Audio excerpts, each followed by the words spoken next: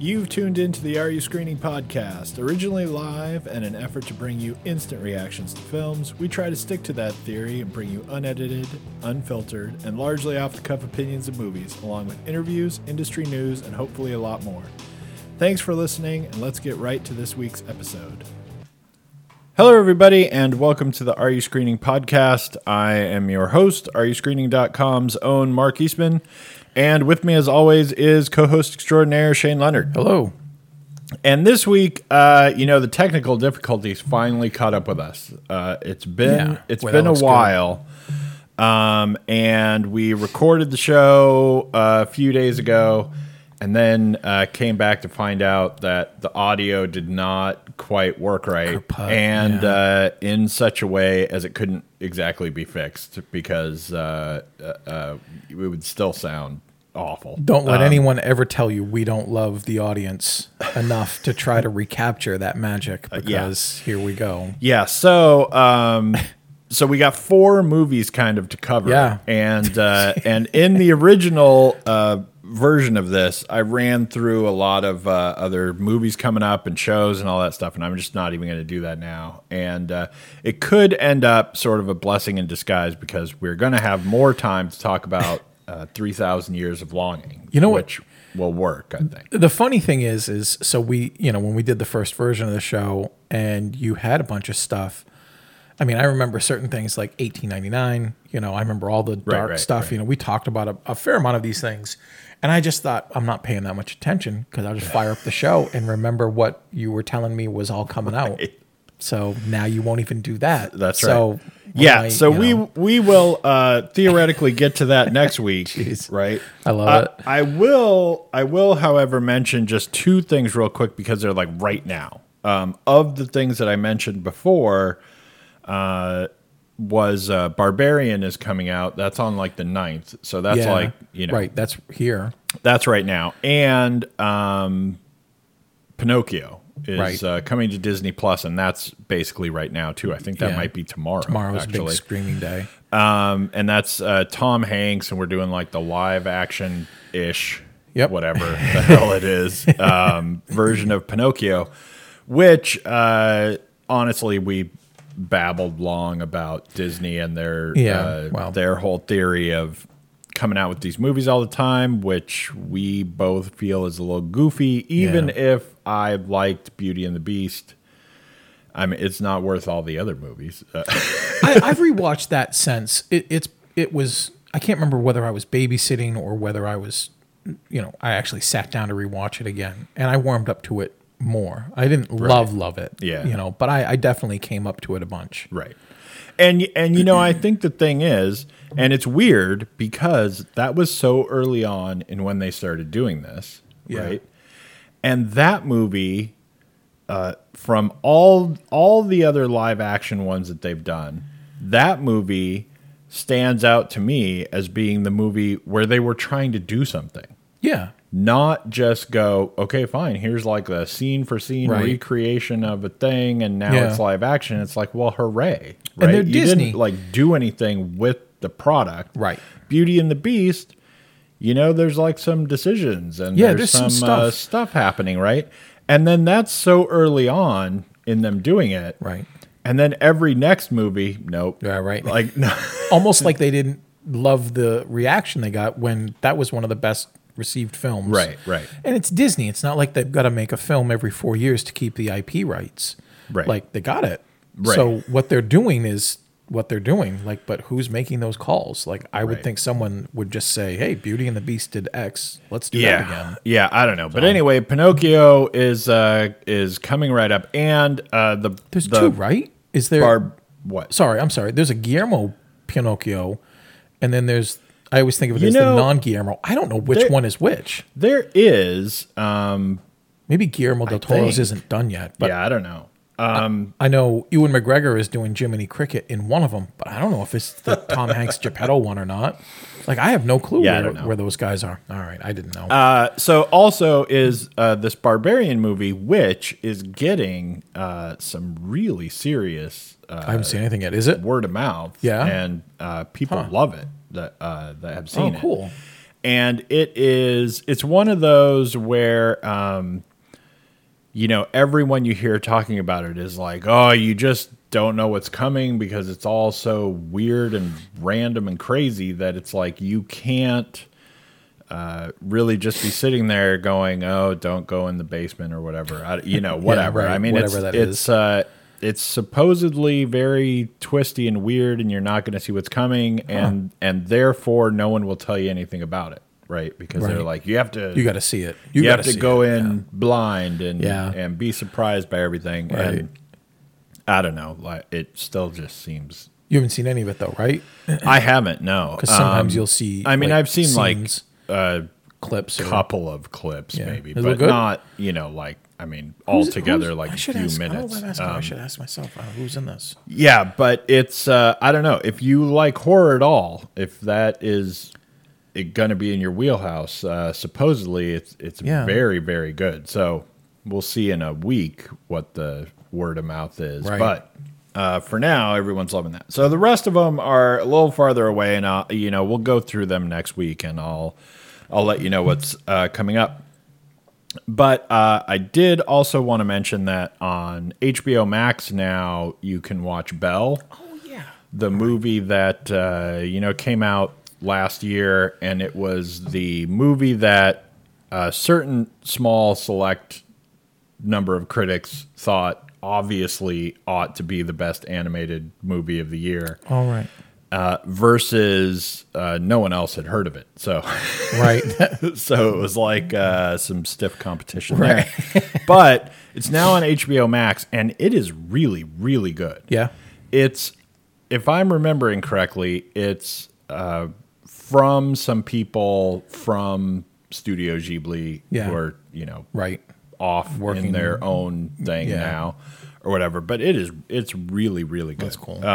It's wild and crazy and gorgeous and whatever. Anyway, so check that out. And I also was going to mention, just because you have to, that it's like Rings of Power and House of Dragons. Yeah, right. Yeah. And House of Dragons is just getting odder and odder, I think. And I mean, it's good. Right. And if you're a fan, you're going to like it. And it's, got another episode out now where we jump forward in time a few years. And it feels like it's trying now to just become more and more the Greek mythology of the original show or whatever. Right. And it's all this, everything is this bonkers, grandiose, heroic things. Yeah. It's like it's like when you're in Greece, when you're in ancient Greece and then write the Odyssey about the stuff that, whatever. I don't know. It's just very weird. Yeah. And I mean, it's good still, but it's just, I don't know. It's a little odd. Man, anyway, I'll tell you, and everyone hates Rings of Power. Watching it was telling you right before we started, trying to see if I had watched anything new over the weekend, and it had just been one big family thing after another. So I hadn't, but one thing I did do over the weekend was I rarely get on Twitter, dropping in on Twitter every once in a while and watching Neil Gaiman just like smack down people that are crapping on Rings of Power left and right for like sexist or racist or just anything. And just watching him so Britishly do it. Like, just basically take his glove off and smack you in the face with it, because showing you how stupid you are for arguing about black elves or something. Right. And I saw someone say something like, if you're really upset that there are black elves and black gnomes, you have to remember there really are no elves and gnomes if you're a racist. Like that. I mean, it's just so weird, but watching him just surgically cut people's arguments apart. I haven't seen it yet. It doesn't sound like it's bad. It just sounds like this is the internet's ugly head rearing up. And it is actually pretty good. It looks stunning, I guess. It's fun, but it's the weirdest thing of seeing everyone, it's turning into kind of one of those things where it's so big that now everyone has to find a way to hate it. Right. Mm-hmm. And it's just like, if including, I mean, not just like the Twitter trolls, right? But including like, everyone, like news outlets and stuff. You have to find some way to not think it's cool because that's how you're going to get a lot of clicks or something. Right.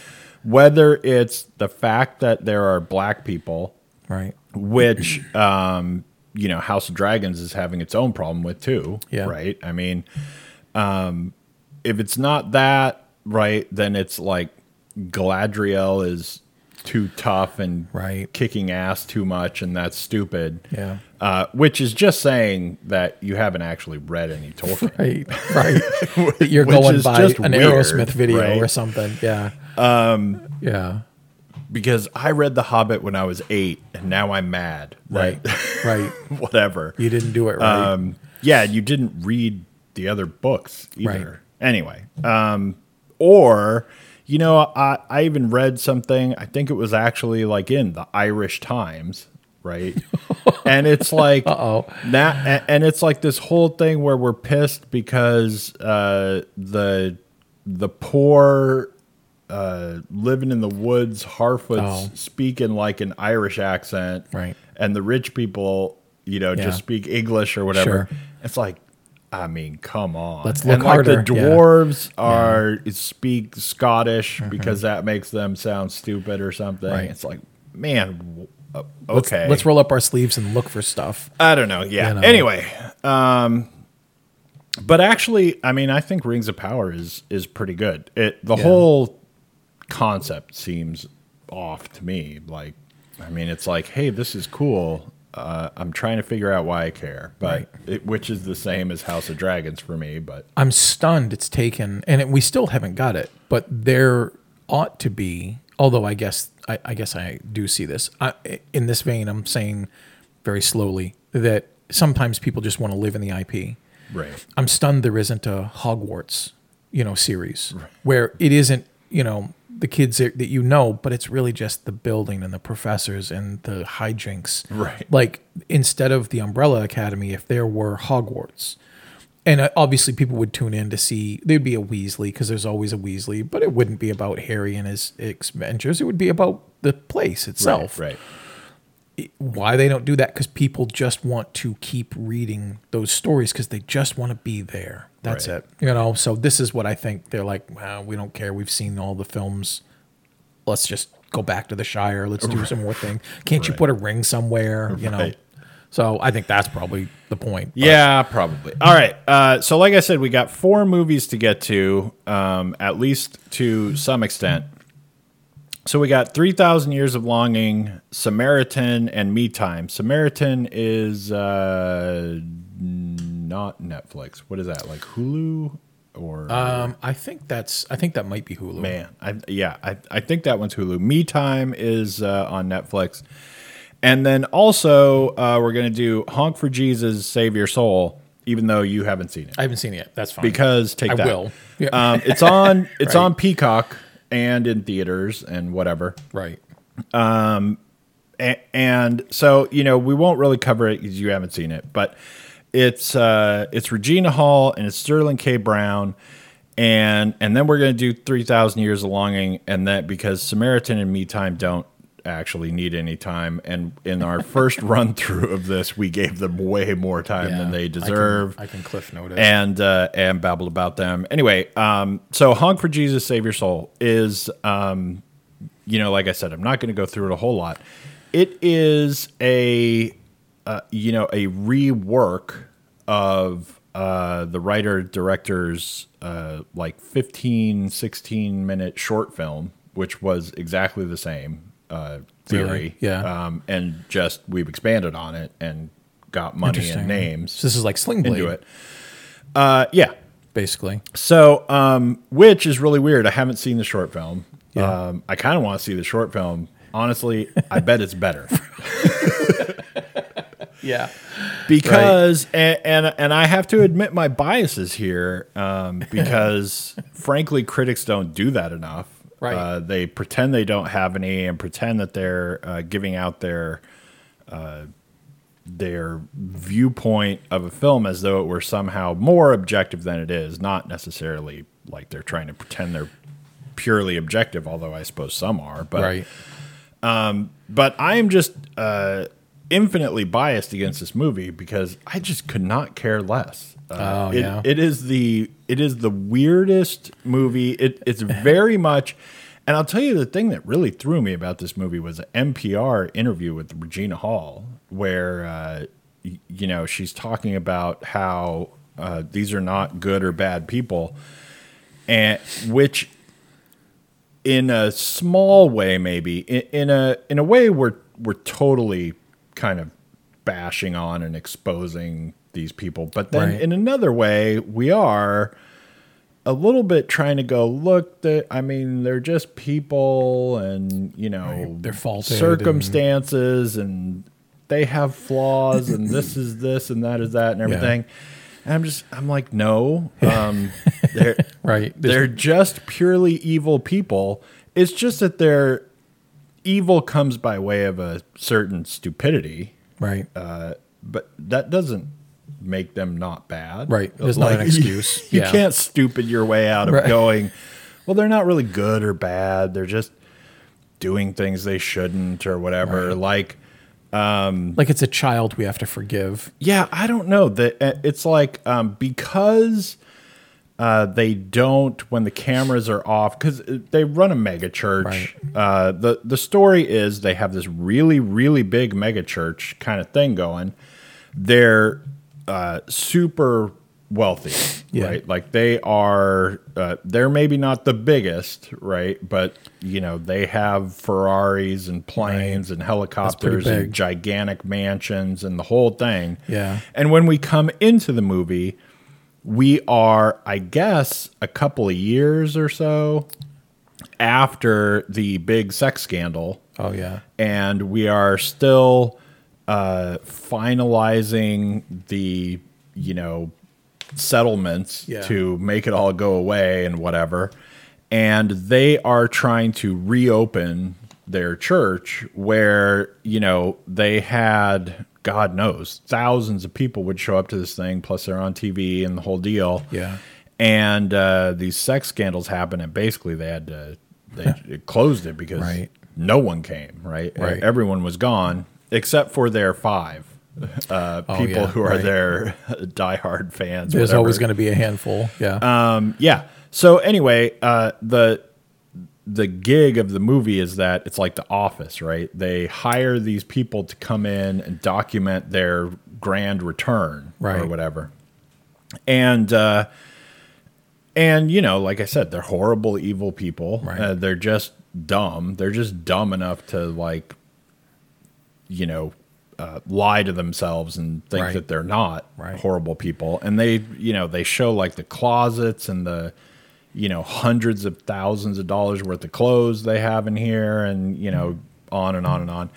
And, in a certain way, it's like watching the Tammy Faye Baker movie all again, right? Because and with the exact same weird, to me, sensibility behind it, where we're trying to say, look, Tammy Faye wasn't that a bad person, right? But Yeah. Oh, and it is, like, for me, it is such a weird thing that, it's like when the cameras are off and they're in their home, they aren't like twirling their mustache and going, haha, I'm screwing everyone over and taking their money and they're all idiots. Like, because we're not doing that, then we're not bad.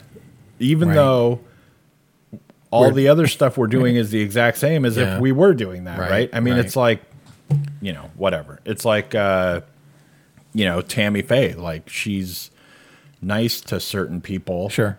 And she doesn't think of herself as, ripping off her idiot followers for jillions of dollars. Right. And therefore she's not a bad person or whatever. Like she's not maybe doing things right or whatever. Right. But anyway, but yeah, so Regina Hall was doing this interview where, like, basically that's what she's saying, that, like, well, they're not good or bad people. They believe that they're doing something good or whatever it is, and yeah, the church could be better.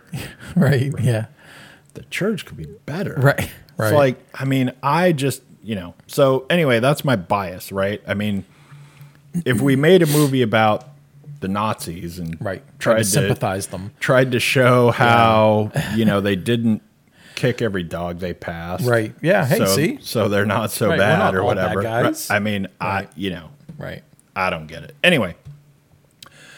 But as a whole, trying to look at the movie, so like the best I can possibly give this, and I think in trying to look at things in a objective way of the total package, I think it has positives, right? Sterling K. Brown is in it. Regina Hall's in it.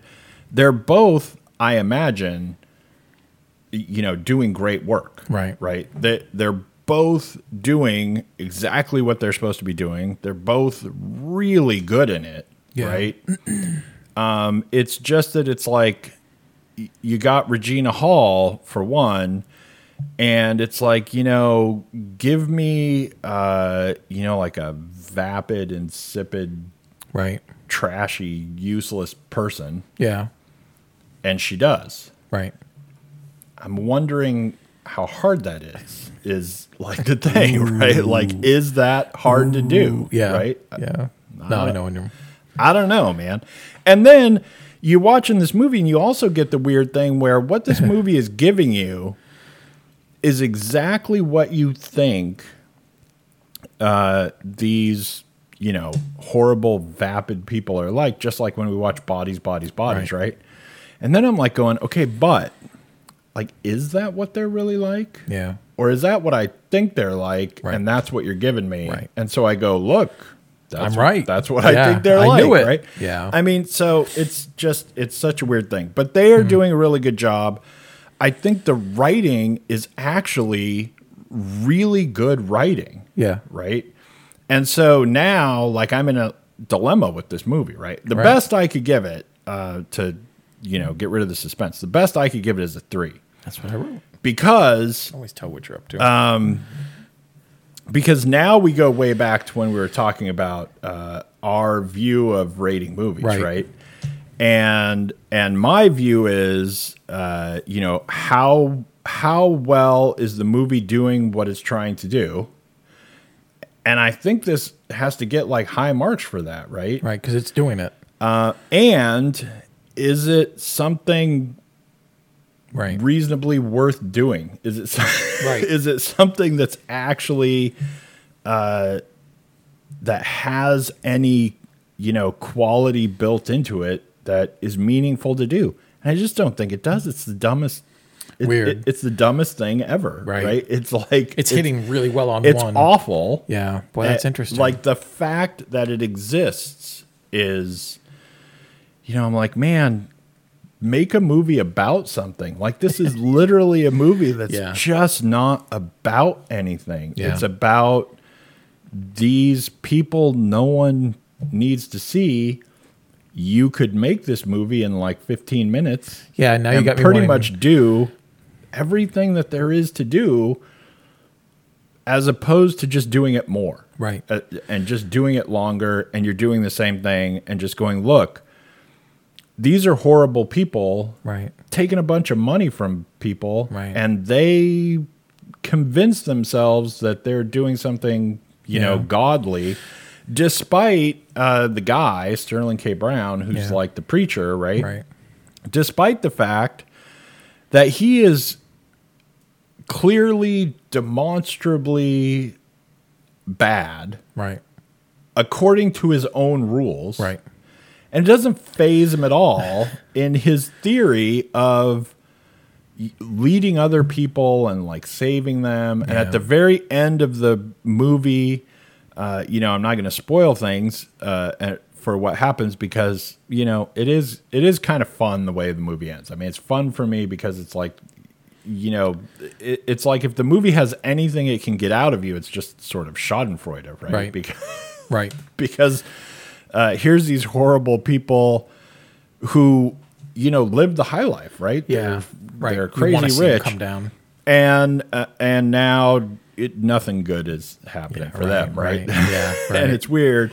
And really, all we do in the end, which I can't imagine this is part of the original movie because it's too short, but all we get in the end is that everybody shifts over to the other one. Right? Oh, interesting. And it's like, now the followers have learned nothing. Right.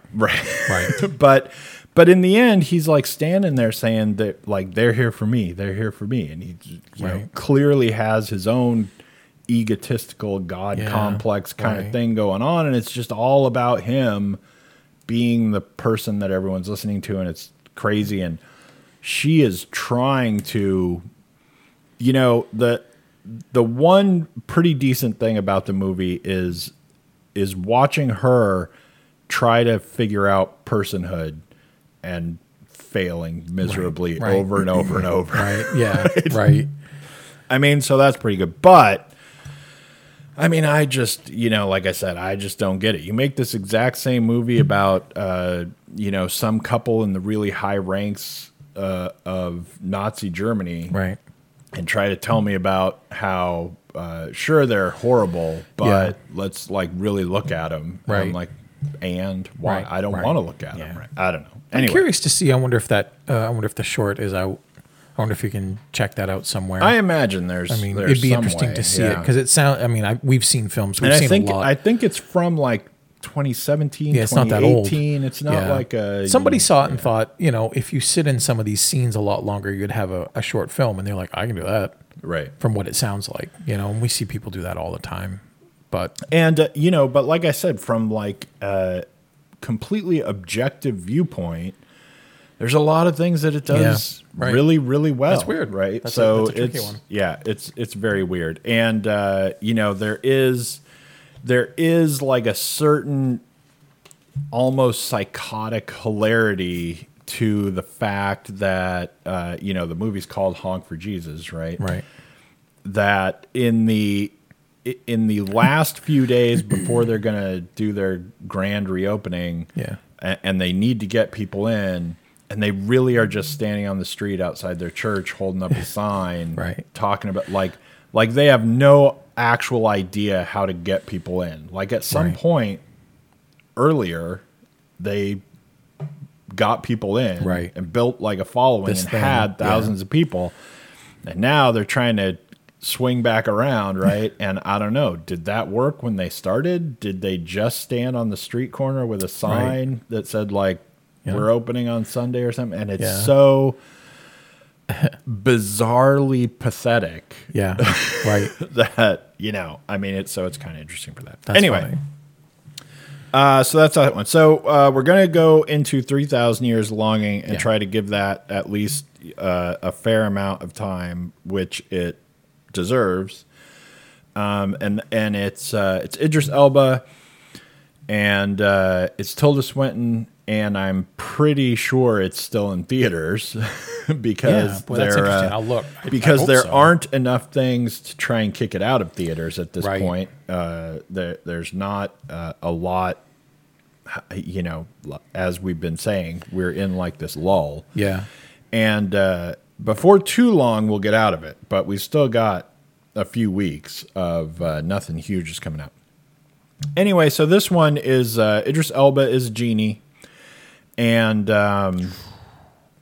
Tilda Swinton finds him, right? Yeah. And sort of, I don't know, a weird sense of hilarity ensues or whatever. And he needs her to make her wishes, and she doesn't want to. And she is very set in her life, and she knows all too well about the tricksy genies, which I kind of thought was a little weird because he's like, I'm not one of those tricksy genies and stuff, but he's been in bottles for 3,000 years. How does he know that there are like, that there is all this history. He must of the have stories email. of the Trixie genies. Anyway, He gets text messages. she's like, I know what happens. You wish for something and then you get it, but little did you know that now your life is ruined. And she's like, and I'm okay with where my life is. Right. And he has to then tell her basically the whole story of his life. Yeah. From 3,000 years ago when, now things get a little fuzzy, right? Because if we go back 3,000 years, there used to be genies, there used to be wizards. Right. Sultans, magic, everything. Whatever. But anyway, so he tells the story of the 3 different times that he got trapped in a bottle. Yeah. And, thus kind of showing who he is and trying to get her to make wishes so that he'll be free, because he has to grant the wishes or he can't be free, which you would think would be an easy gig, Right. but not so much. Right. And that's that. Now, I was trying to think about this movie, and it was really funny because I don't write them all down like you do, right? Oh yeah, I've got them. I mean, if we need it, I can tell you. But I couldn't remember exactly what we both gave this. Right. And I'm like, I can't just listen to it and find out. Can I? Well, you I could. mean, actually, I could. You could have Yeah. cheated. I can tell you. But I'm pretty sure that I could not get past a 7 on this. Yeah. And I wanted to. Yeah. Really bad. Yep. And we won't go quite yet into the whole thing. But the movie, for both of us, had these different dissection of parts where this was good, this was not as good, and all that stuff. And so I was thinking about it more now, and I'm like, man, like the beginning is so good, and I'm like, no, I can't. I can't give it more than 7, and I won't. I really like it. Yeah. I think everyone should watch it. I wish there were more movies like this. Yeah. I wish people would do things more frequently where we're experimenting with what we can do, both in like kind of the flashback telling story and in the present telling story, where the movie is literally just all 2 people sitting in a room. That's the whole movie, right? Yeah, for the most part. Except for he's telling the stories, right? Anyway, I think it's really cool, but I couldn't get higher than a 7, even if no matter how much I recommend it. Right. And no one will ever know. I was here, and you can listen to it anytime. But that first crack at this podcast, we gushed. It was one of those that we take some ribbing for, which is, we just go in hard about how much it's fun and awesome and exciting and, creative. And then we come down real hard on it. And then we go 4. So it wasn't quite like that. I liked it. I liked it a bit more than you then. And I think, I don't know where you're at it now. It's one of those films, the more I think about it after having seen it, I'm not leaping, but I'm inching more higher. Right.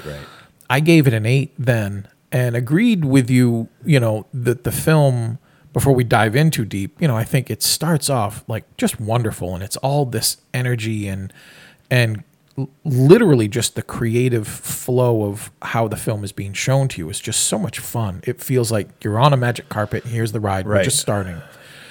My big problem with the film isn't really the story. It's just all the small things that are kind of death by 1,000 cuts. The pacing is really uneven.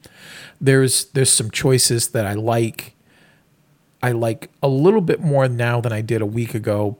But then when I saw the film, and the instant feeling I had was very similar. And I think I said some version of this, which is I loved the first third. I was still interested in the second third. The final act, I was sort of hemming and hawing. Like I could see an argument being made for why it was good and why it wasn't so good. And I still feel like in some ways, especially with George Miller, that's the way that film had to end.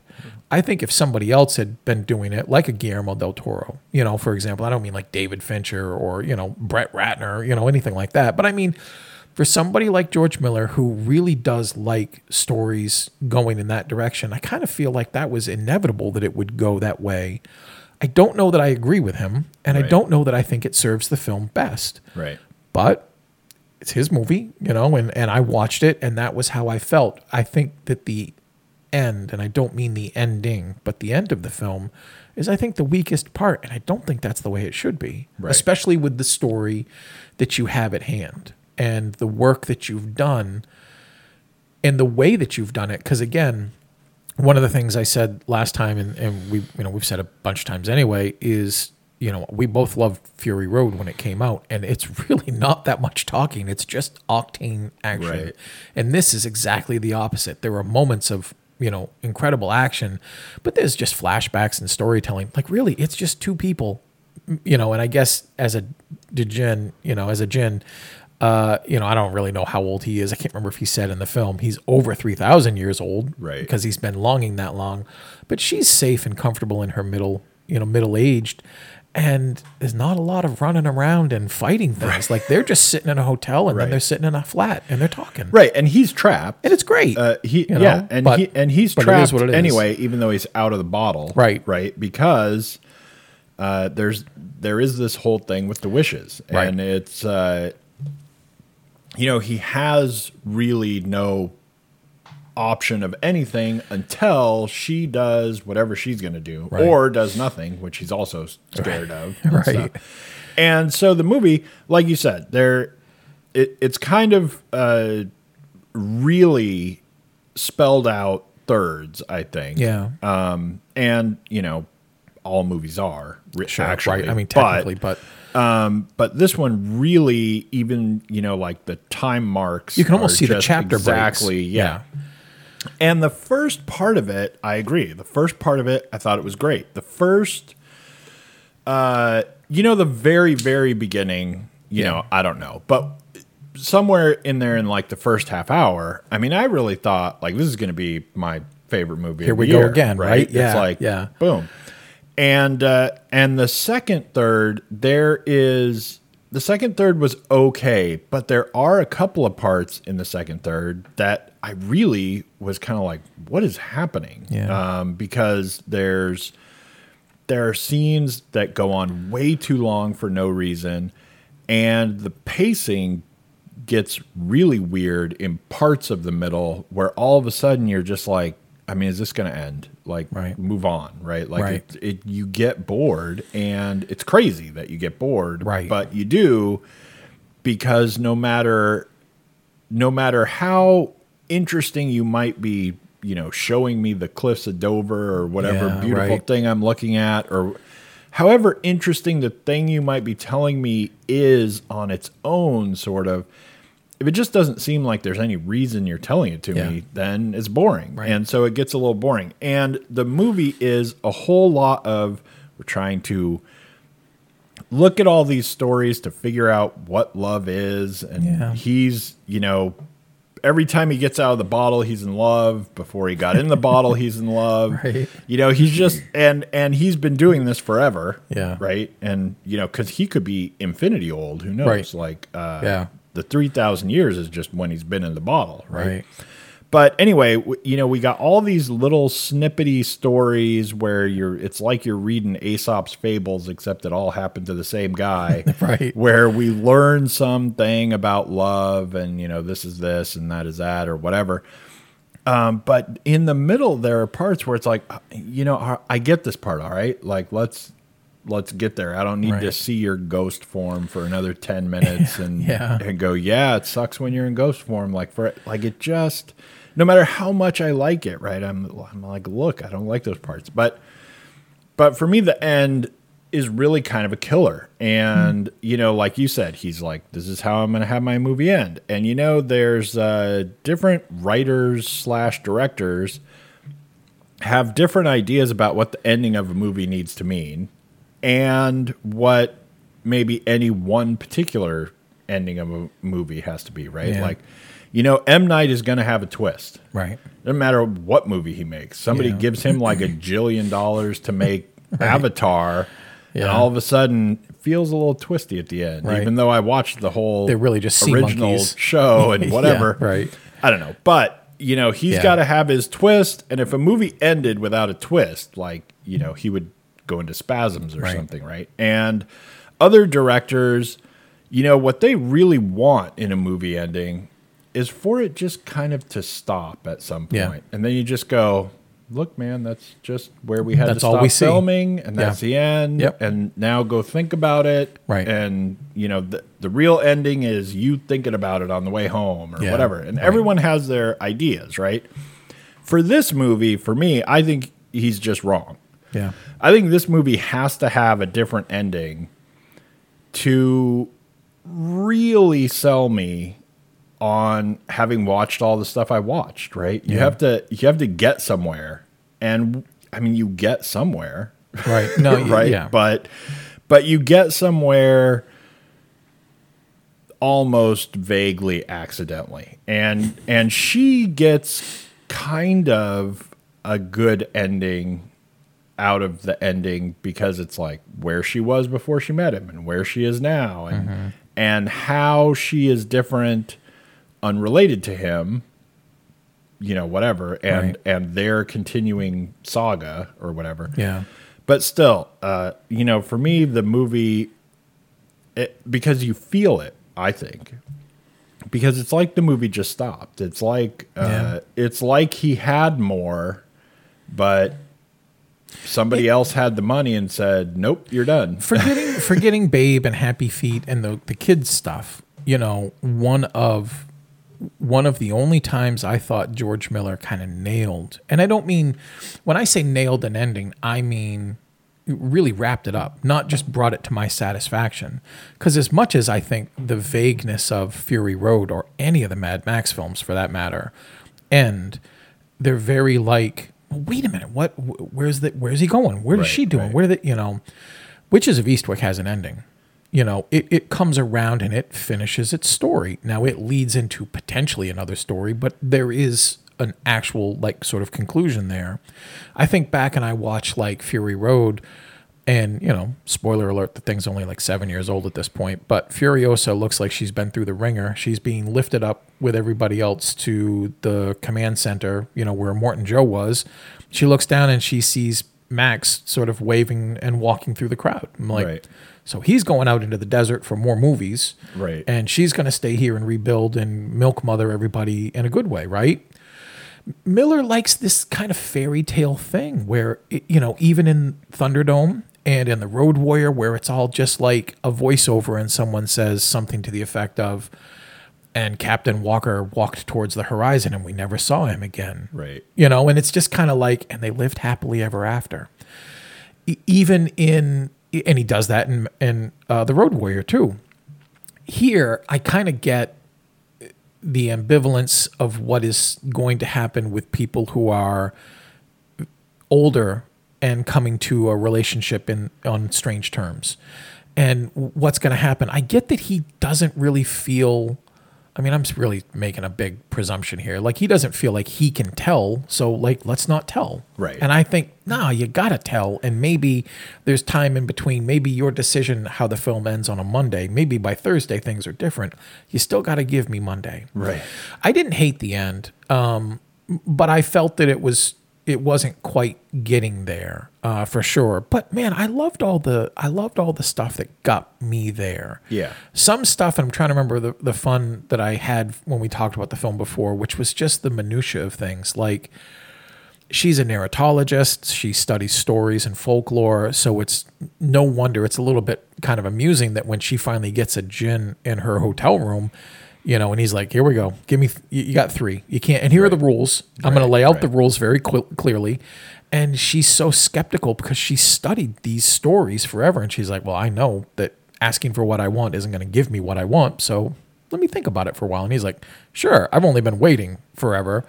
There's a bunch of stuff there that's fun. I think I said last time, I'm a sucker for 2 types of things that this movie does immediately, which is I'm a sucker for wish stories like monkey's paw stuff. I just love seeing stuff go bad. You tell me what you want. Right. Okay, fine. You want $1 million, your spouse dies and you get the inheritance. Right. And you're like, no, that's not what I want. Bring them back. And you're like, saw this coming.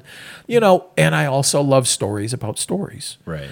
Whether that's watching Michael Douglas in Wonder Boys, just, which is a long story about trying to tell a story, or even the Jake Gyllenhaal Nocturnal Animals, film, which is a story inside of a story that's crazy, I'm all over that. So I was built to just enjoy the hell out of this.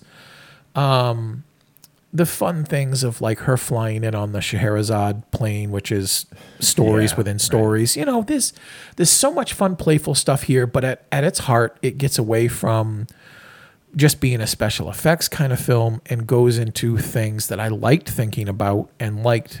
I can't wait to. That's maybe a bit more exuberant. I'm looking forward to the next time seeing it and looking at what I know now about their characters, like how they're both super cautious about saying what they want, about falling in love, he with anyone and her with anyone, because she's a widower. She like packs away her Jack, I guess his name is, packs away his stuff and just puts it in a box on a shelf like an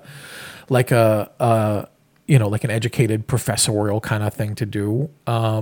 Just seeing their cautious stuff about what do you do when you have a big, exciting opening so later on in life. Right. Do you take it or do you just stay to where you are? Stay in your lane because it's all working for you. And the bond that they, I said that last time, because it's literally, he's bonded to her and then she eventually gets bonded to him through choice. It's just all sort of fun watching, even though they don't really have like a big combustible sexual energy between them. Like that's not even part of this story at all. Like what they have is an intellectual bond, right. And he's got so much experience and she's really containing hers. Can they mix and match a bit? And that's sort of where some of the fun comes too. Right. And as they, as we're going through the stories with them and he's telling all the stuff about what happens, and all of these are, basically parables of, of love and relationship and whatever. And he goes to the woman wants to be pregnant. She wants whoever it is, like the prince or whoever, to be in love with her. Right. Now she wants to be pregnant with his kid and all this stuff. And as we go back and forth from the present to these stories about how things happened, how things went wrong, how what you think you want doesn't mean anything because you're looking at everything from your perspective, and I'm the djinn out here going, I don't think that's what you want, and no one's going to listen to the djinn, are they? No, just give me my wish. And as he falls in love with other people in the stories, the one that was, I thought, great was he meets the woman who's a genius who wants to know everything. And then, he falls in love with her, and it's really such a strange telling of a story where at the end it's like I actually just had to fall in love with her at this point. Right. This is what happened to us. And so, like, the fact that I say, and I fell in love with her is like being repetitive. Right. Right. And trying to deliver that as basically part of your message or whatever. And, all of that was awesome. I think a lot of those stories got a little wrapped up in how beautiful they were trying to make everything, which took us a little outside of what we could have been doing or something. But he's great in it. Tilda Swinton's great in it. Everyone around them is really good, even though no one gets too much of a chance to do all that much. The stories are awesome. The lead up is awesome. And like we said at the beginning, it just gets a little weirdly paced in the middle. That was my big thing. Stuff gets really slow. There's stuff we're watching for too long, where I think George Miller, like I said, he gets wrapped up in creating the movie. Yeah. And at some point, it's like, but is that the best way to do this for the story that you're doing? Yeah. Like, make that perfect first, and then make the pretty picture outside later if you can, without messing it up, right? Yeah. But it is gorgeous. Like, all of it is so awesome looking. But it just for me, does not stick the landing. It just misses enough things, right? It's just not hitting everything it needed to get over. I saw this thing after we did the first show that the cinematographer for this film, and I don't know if I'm saying his name right, it's John Seal. And it always stuck with me when I saw the tidbit, and it said he's come out of retirement twice. Right. And I'm like, that's funny. So he came out of retirement to do this film for George Miller. He came out of retirement last time to do Fury Road for George Miller. And I'm thinking there's got to be a joke there with these guys where he's like, okay, I'm retirement's done. Not retirement. I'm done. And he's like, hey, John, I'll see you in a couple of years. You know, that thing. Right. I was telling my girlfriend about the movie. She wondered what we had gone to see last week, and she happened to be in my office where I could show her the trailer, because I thought, you know, you might like this film because she likes Idris Elba, but it's also very smart, sort of smart woman is the main character, and that's going to appeal to her anyway. And I showed it to her, and when I watched the trailer, I couldn't help but think this. As soon as it was done, she's like, wow, I probably would have gone to see that with you guys if I had known this was what the movie is. And I went, that trailer isn't what that we saw. That trailer's a lie. Because everything in that trailer is 100% in the movie. But that trailer is designed through a Mad Max Fury Road filter. Like, it is combustible. It's action-packed. It looks like no one has time to say anything because everything is magical. You see all sorts of war stuff. It's amazing looking. And I watch it and I'm like, that is exactly the movie you get, but not the pace you get it. Right. You get that movie that you just saw at maybe 1/15 of the speed, but everything in it does happen. But man, that's a hell of a cut for a trailer. Yeah. So don't be fooled by the trailer that you may see for it. Like, don't go in with that. Especially because I think the trailers are kind of hilarious for this movie at this point. I do too. Once you see it and then go back and watch the trailer.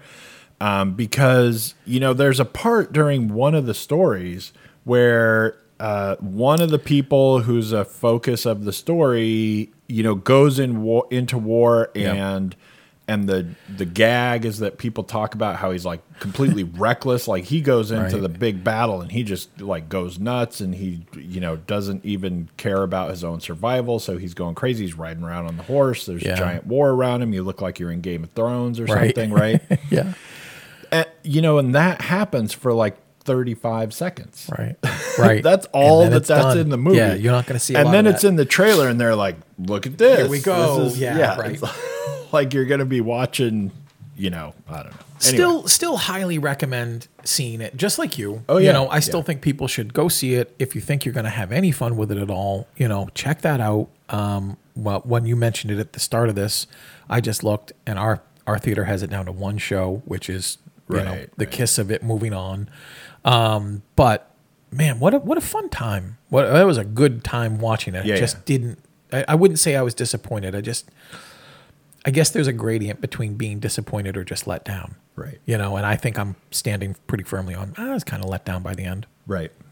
I will say, though, that if you are a fan of seeing movies where there's a lot of gorgeous stuff that's going to happen, and you want to see that on the big screen, this is a movie that you're going to want to see on the big screen. Yeah. Because it's not the kind of movie where it's just like, oh my God, you have to see it on the big screen. You know, you're fine watching it when it comes to streaming. Yeah.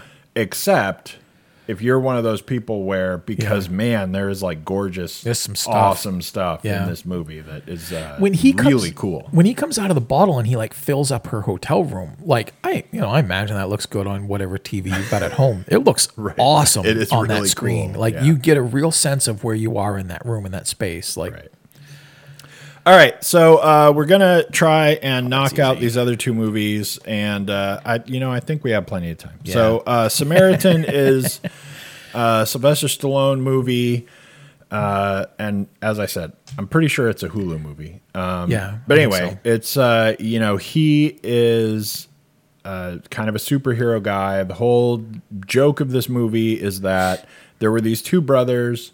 They, through some genetic fluke, have like basically superpowers. They're just pretty much like strength and they're invulnerability kind of thing. He is all but like bulletproof, right? But and really can take like any amount of damage, as long as you put him on ice. Right. That's his big thing. He overheats. They overheat in the healing of themselves, which will explode their heart if they can't cool down, is whatever the goofy story. But anyway, and so one of them was the good guy and was Samaritan, and one of them turned bad and was called Nemesis. And so this is like 20 years ago-ish, whatever. Yeah. And so now, the conspiracy people are like, are they really dead? Is Samaritan alive? Or here's some mysterious good thing that happened. And was it because, whatever, right? And so this kid in the movie lives across the street from Sylvester Stallone, who like drives a garbage truck, I guess. Right. Yeah. And they live in the projects or whatever. Yeah. They live in the really poor area of town. And he suspects that Sylvester Stallone is Samaritan, and then hilarity ensues, whatever. And there's this local like crime lord, 30-year-old doofus, right? Who is in no way even a crime lord, much less like a superhero crime lord, right? And he takes it upon himself to he like idolizes Nemesis and whatever, and there goes the rivalry, and so Sylvester Stallone gets like kind of outed. I mean, which all happens in the trailer. So this doesn't give anything. Anyway, and I feel like I kind of blocked this out of my mind, but was that good, huh? Yeah, I'm pretty sure I gave it a 1. You gave it a 2. Oh, a 2. Yeah. That was silly of me. No, I mean, it was pretty forgiving. Yeah. But. So like trying to think back, I think what I said in the original doing of this show is what it turns out is the movie is oddly for like 10-year-olds, which it is too violent for, right? Right. Yeah. It's weirdly too violent for them, and I think my point was, if you're a 10-year-old, this is actually not too bad. Yeah. It's cheesy and goofy, and a lot of it doesn't make any sense, and how the bad guy can stand up to Samaritan for more than a second and a half makes no sense, even in the movie's own world that it's making. And there's this hammer thing, and how that all comes into play makes no sense either. But if you're 10, sure, it's actually not too bad. Yeah. And Sylvester Stallone is decent in it. Yeah. In a movie for 10-year-olds, and the kid is not that horrible an actor in a movie for 10-year-olds. Yeah. But if you're not 10, then the movie's a 0. So, that's I think how I that sounds familiar. That sounds about right. I think that's how I justified my 2 to myself. Yeah. Is that I think if you're young enough and this is on Nickelodeon or whatever, then. Right. Have at it. Then, boom, this is kind of fun. And it's got some fun parts. It does. It's got some interesting things that happen. It's legitimately trying kind of in its feeble way. And Sylvester Stallone really wanted to be a superhero and wanted to beat someone up, even though he's getting old. Right. And it's like, well, how can I keep beating people up? Well, I'm a superhero now. Right. And so it all makes sense, right? And I've been in hiding. That's why you don't see me forever. Yeah, so it's really strange, but there is just so much of it that from a non-10-year-old perspective, that is awful. There's a lot of dumb stuff here. Whether or not it gets away in the comic book that it was originally formed in or not, it doesn't matter. It would be a dumb comic book too.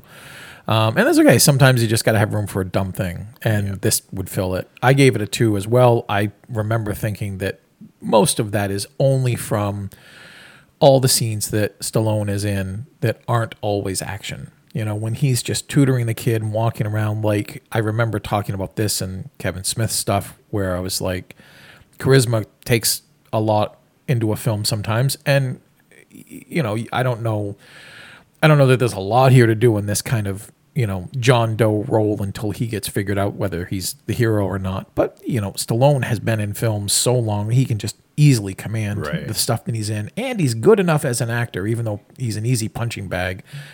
no sort of joke intended there, that he can lift other people who aren't as good and just make the scene still good. And he does an awful lot of lifting in some of these scenes, but it's a dumb story. It doesn't make a whole lot of sense. It goes on too long with powers that they kind of turn on and off whenever they want. And you're right, 10, 11, then you're all done. Right. So I gave it a 2 as well. Yeah.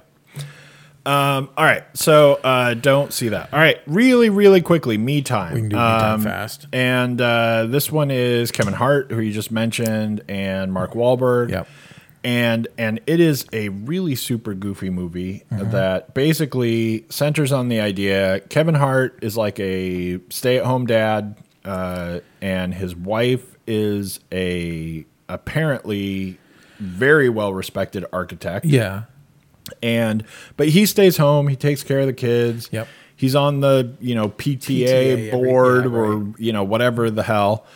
And he's got some goofy parent friends that make small appearances, whatever. Yeah. And their gig though is that Mark Wahlberg is his friend, has been his friend his whole life. Yeah. And Mark Wahlberg has this crazy kink of birthday parties where he just has insane birthday parties. And you open the movie where he took a bunch of his friends and they're all going whatever it is. Rocket suit. I still can't remember. We didn't remember then either. Whatever. Yeah, I know.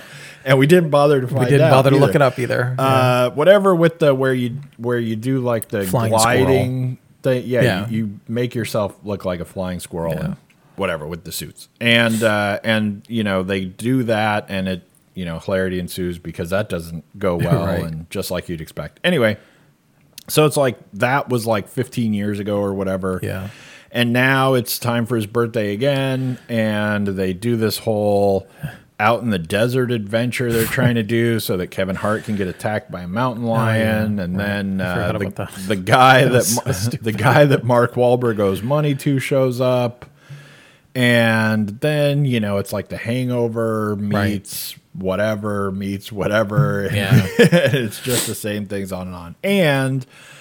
It's just really, really horrible. And I can't remember this one either because I think I didn't give this one a 0 either, even though it deserves it. Right. But there's something about this movie. I don't know. I could give this movie anything now, and I can't remember. It's okay. I'll tell you. I want to say that I gave it a 1, but I feel like that's too low. Yeah. That's not what I gave it.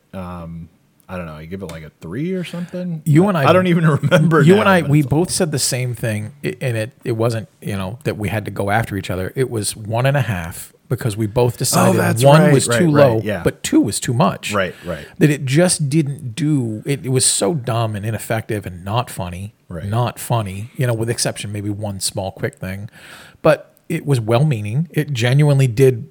Sit down to make everybody. It makes you want to sit down and just laugh with your family if they're here. It's a family safe film, even though it's threading that PG-13 line. Yeah. It's really threading the line of inappropriate stuff. I mean, we see Mark Wahlberg naked the very first time we see him, and it's the joke, and he doesn't care. God, I should have practiced my Mark Wahlberg impersonation, but I can't. But the best thing that I said about the film was watching Mark Wahlberg have charisma again and Kevin Hart charisma. But I said, and I still stand by it, that it felt to me like Mark Wahlberg was doing an Andy Samberg imitation of Mark Wahlberg, like he did on SNL. Right. And that it was okay in the beginning, but it just didn't have enough to carry this film. No, and it doesn't have anything good to kind of get out of the stupidity that's happening because there's a lot of like stupid things. But as we did say the first time we tried to do this, and we might as well get a little bit of it in, right? Yeah. It has these moments that just don't quite work and don't feel like they're in the rest of the movie. Yeah. But they're like decent things, right? Yeah. They're like okay things. Or they're things where it just kind of strikes you that it should have been funny. Right. But it's in the middle of this, and so it's not because there's too much of like, just nonsensical pooping on the bed joke-ishness or whatever, where it's all so goofball. But there's a time where they're gonna let loose this tortoise. Yeah. And it was like, that was like not bad, right? And there's and it's very close in the same larger scene, right, where they're messing with this guy's house, but they're doing the most innocuous, stupid things, right? Like they're 13-year-olds playing pranks.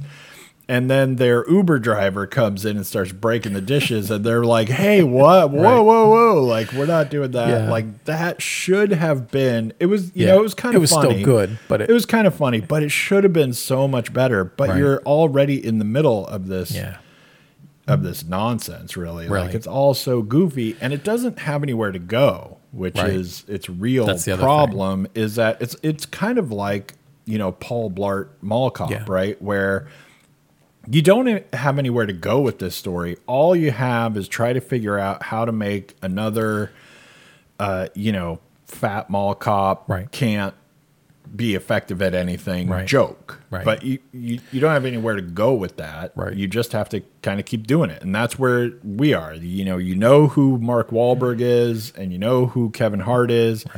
And they're going to run into things, and he's going to be very Mark Wahlberg-y about it, and you know, whatever. So it has moments of being a little bit funny. If you could imagine, well, sorry, but I was just going to say, it's really like those people at Mark Wahlberg's party are all his real friends, and he's like, "Do you want to be in a movie? Here, you can be the background schlubs who come to my birthday parties, and we'll go out in the desert for a couple days, get you some catering, you know. This is just a dumb add-on, but it's almost like if you tell me that Kevin Hart's next film is he's a lifeguard at a pool, there's going to be some height jokes, and he's going to basically have a whistle-blowing fight with another lifeguard, and they're always trying to get kids to stop running.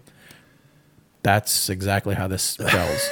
It doesn't sound fun. It doesn't sound funny, and I guess I trust Kevin Hart to make things funny, but he doesn't always get to do it. No, and I think I might have said this too, is weird because I like Mark Wahlberg anyway. I like most of the stuff he's in. He's good. Yep. But I really kind of liked him in this, even though like it made me feel bad for him. Like for him, the more I liked him in it, the more I was like, you know. Yeah. But Kevin Hart could not, man. I couldn't get into Kevin Hart. It was hard. Anyway. So no sense in seeing that. No, skip that. Skip that. We're already over, but we actually did kind of cover 4 movies. Yeah. Thanks for tuning in. I'm not sure what will be next week. Please, you know, give us a review, like us on iTunes, all that stuff, or wherever you are listening to us, and harass your friends into following along. Thanks. Yeah. Bye. Hey listeners, on behalf of myself and Shane Leonard, we want to thank you for tuning in once again. The Are You Screening podcast is brought to you by areyouscreening.com and a lot of wonderful people who help us out. Surf over to areyouscreening.podbean.com or areyouscreening.com to find out how you can become one of them. All music used in our podcast is courtesy Andrew Lord. Once again, please subscribe, rate us on iTunes, review us on iTunes, and otherwise trick your friends into listening to us. Good night.